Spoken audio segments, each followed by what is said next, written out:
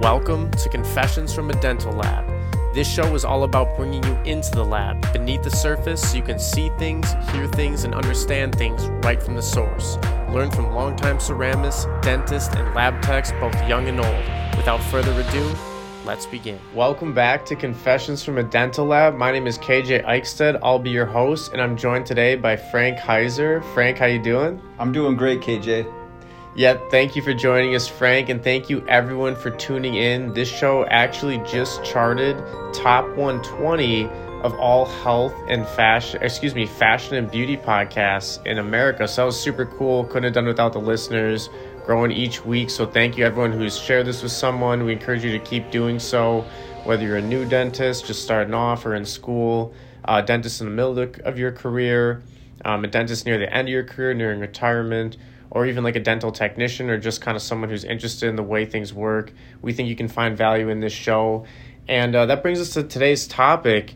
One of the most popular items in the dental lab world, in the dental world, and I would even say in the fashion world is veneers. And that's essentially when you can basically create a perfect smile. And there are a variety of different materials that these veneers can be made out of. You know, you see a lot of celebrities use them. So we thought that would be kind of interesting as a topic for the show today. Frank, I kind of want to kick it to you. Like, what's one of the more common materials you see being used for veneers? And I guess, like, could you expand on that in terms of maybe strengths and weaknesses and use cases? Sure. Yeah. It's a complicated question. Here at Nuart, we typically use two different materials for veneers. There's certainly other options out there that are available, but we typically use pressed lithium disilicate. We use the Emax. You know, a lot of people prefer and use the Lisi press. We've had good success with both of them, but just find that we've had such a predictable past and experience with the IPS Emax that's our main go-to material for all of our veneers. And there's a number of reasons. Number one is that you get a really good margin integrity, especially when you're pressing it. Veneers are very delicate, and we have some very, very thin extensions. We can make them, you know, sometimes as thin as 0.2 millimeters in thickness. And so when you start getting down to those thicknesses, the strength of the material and its ability to support those really thin extensions and survive, the stresses that it's going to be under is very important. And the Emax material is very strong, and so it's roughly like 470 to 500 megapascals in flexural strength. There's some different figures out there, so that's it's a good, robust material, but it is fairly beautiful too, and so it's our go-to. The one downfall with it is that you do use a lot of space, with the ingot material. And so in situations where you have very, very little space, which most veneers, that is the case, you know, by the very nature of veneers, you're being conservative, you're prepping a very small amount on those teeth. But in the situations where you need a lot of characterization or you need things to look extremely natural, we have another go-to material, and that would be a feldspathic veneer. And so what that is basically a veneer made completely out of veneering ceramic. There is no substructure, so there's no juncture, there's no weak point in it, but really the whole veneer is made out of that feldspathic porcelain. And that is a much weaker material. It's anywhere from maybe 60, 70, 90 megapascals flexural strength. I've seen some people claim that it's 110, depending on what research you look at. But it's considerably weaker than the Emax and some of the other pressable materials out there. But as all materials go, the most beautiful ones are always the weakest ones as well. Makes sense. Yeah, so it gains a lot of its strength from, once it's actually bonded to the teeth. But you really can't compare the natural beauty that can be achieved with a feldspathic veneer. And so it just depends on what the goal is, and that kind of guides what material we're going to use. And so in the situations where we need something that look incredibly natural, we're going to go feldspathic. We're tight for space. We need things to look, we're mimicking, some very natural teeth. A patient just wants a subtle improvement, maybe in the shape, but they don't want things to look artificial in any way. That, really guides us towards that feldspathic route. Now, a lot of people are doing veneers because they do want some pretty significant changes, aesthetically, whether it be shade, shape, or both of them. And sometimes we're closing, gaps, diastemas, maybe they just want a totally different form. But usually it's a combination of things that people are looking for. And so a lot of those drastic changes, the Emax material covers the whole gamut of ingots that we need. There's so many choices going from completely opaque to translucent like enamel, and everything in between. So there's a lot of options. And once you familiarize yourself with, the correct ingot selection per indication, then you have a lot of options in your arsenal and in your toolbox to be able to make some really drastic changes for people. Yeah, Frank, thank you so much for going into that, because I know a lot of people just heard a lot of really big words, but if you take away anything, just know that Frank knows his stuff in terms of veneers, all things dental lab materials, and specifically the background from being a longtime ceramist. You mentioned several different ways to go about it. Does that, drastically vary the time frames, or are they pretty consistent no matter what material would you use? Could you kind of speak on that for a sec? Yeah, there's the time frame is similar with both of them. There's definitely a lot more processing steps when you do a pressable.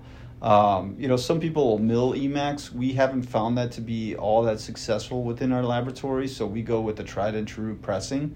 We get a lot more better margin integrity, and that involves a lot of steps. I mean, you have to get a wax pattern, which we arrive at digitally after designing it, and we mill a wax pattern, and then we'll sprue that up, we'll invest it, then that gets burned out in a furnace, and once that's burnt out, then we'll press the Emax in there.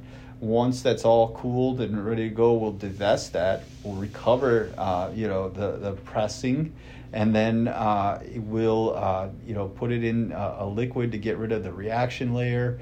Then we got to fit it to the dies, shape it up, contour, cut off the sprues, and so there's a lot of stages even before it gets to the ceramic team. And so once it's in the ceramist's hands, then, we can start the layering process. We start it by, obviously, that surface needs to be incredibly clean.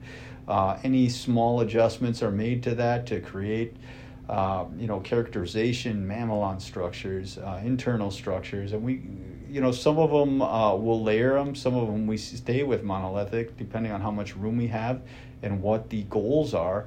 But once the ceramist gets it, they'll line it, they'll layer it, shape it, and glaze it. And so there's quite a few steps that I listed off right there.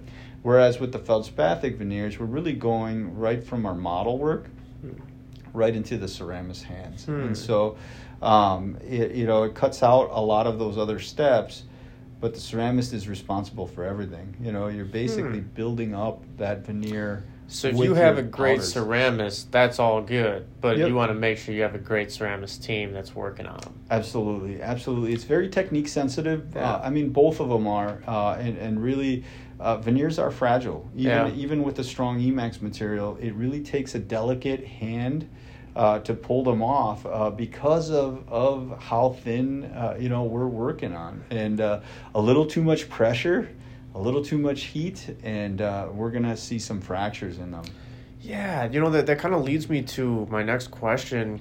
What kind of feedback have you heard from dentists and doctors about just like installation? Have you heard any varying feedback, or maybe just consistent feedback, or maybe a story here, a story there about, what a dentist maybe told you about installing veneers of this sort, or maybe versus that sort? Or could you talk about that just kind of from a dentist perspective, like maybe there'd be some differences they could be aware of? Absolutely. Yeah, it's not uncommon to have a higher rate of fit issues with the feldspathic veneer just because of the technique sensitive nature of it. And it's the ones that look the best, you're going to have to give up some sacrifice in some place. Exactly. The margin integrity may not be as close, but it's definitely in an acceptable range.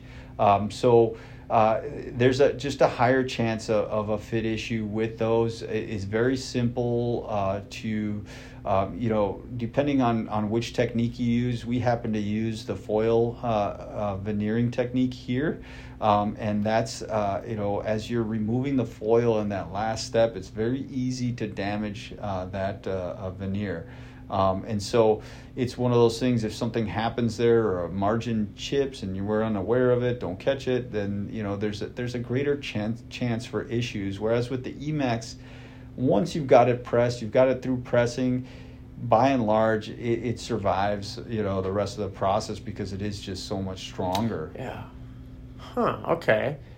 Man, I mean, I learned a lot just now in this quick 10, 11 minutes. Do you have any final thoughts on various materials for veneers and maybe the installation, just, when to use which, when to use? Is there any rule of thumb, or is it just kind of case by case? It's case by case. And I'll kind of reiterate, I mean, if you're looking for something to really look natural, the feldspathic veneers are definitely your go-to. The Emax is great for when we're looking more for, kind of like that Hollywood look. We can certainly make Emax look very natural too, but it requires a lot of manipulation and just a little bit more space to do that. So I'm not going to say that the Emax veneers don't look good, but if like mimicry of nature is the number one goal, then your feldspathic veneer is your go-to. Anything else, Emax is a really good result. There's other materials out there, some of the pressables that are available. We don't really use them much. We have in the past. We have experience using them. And so if somebody really needed them, we could certainly accommodate that. But, Empress veneers have been very, very popular in years past. And we've certainly worked with the Empress aesthetic and, the previous versions of the Emax. And so we have a long-standing relationship working on these veneers. And so, yeah, really, there's a lot of options out there. But just to simplify our arsenal, we really, kind of narrowed it down to the two that are going to give us, the ability to cover the widest range of situations and issues. And I'm very confident using the Emax material.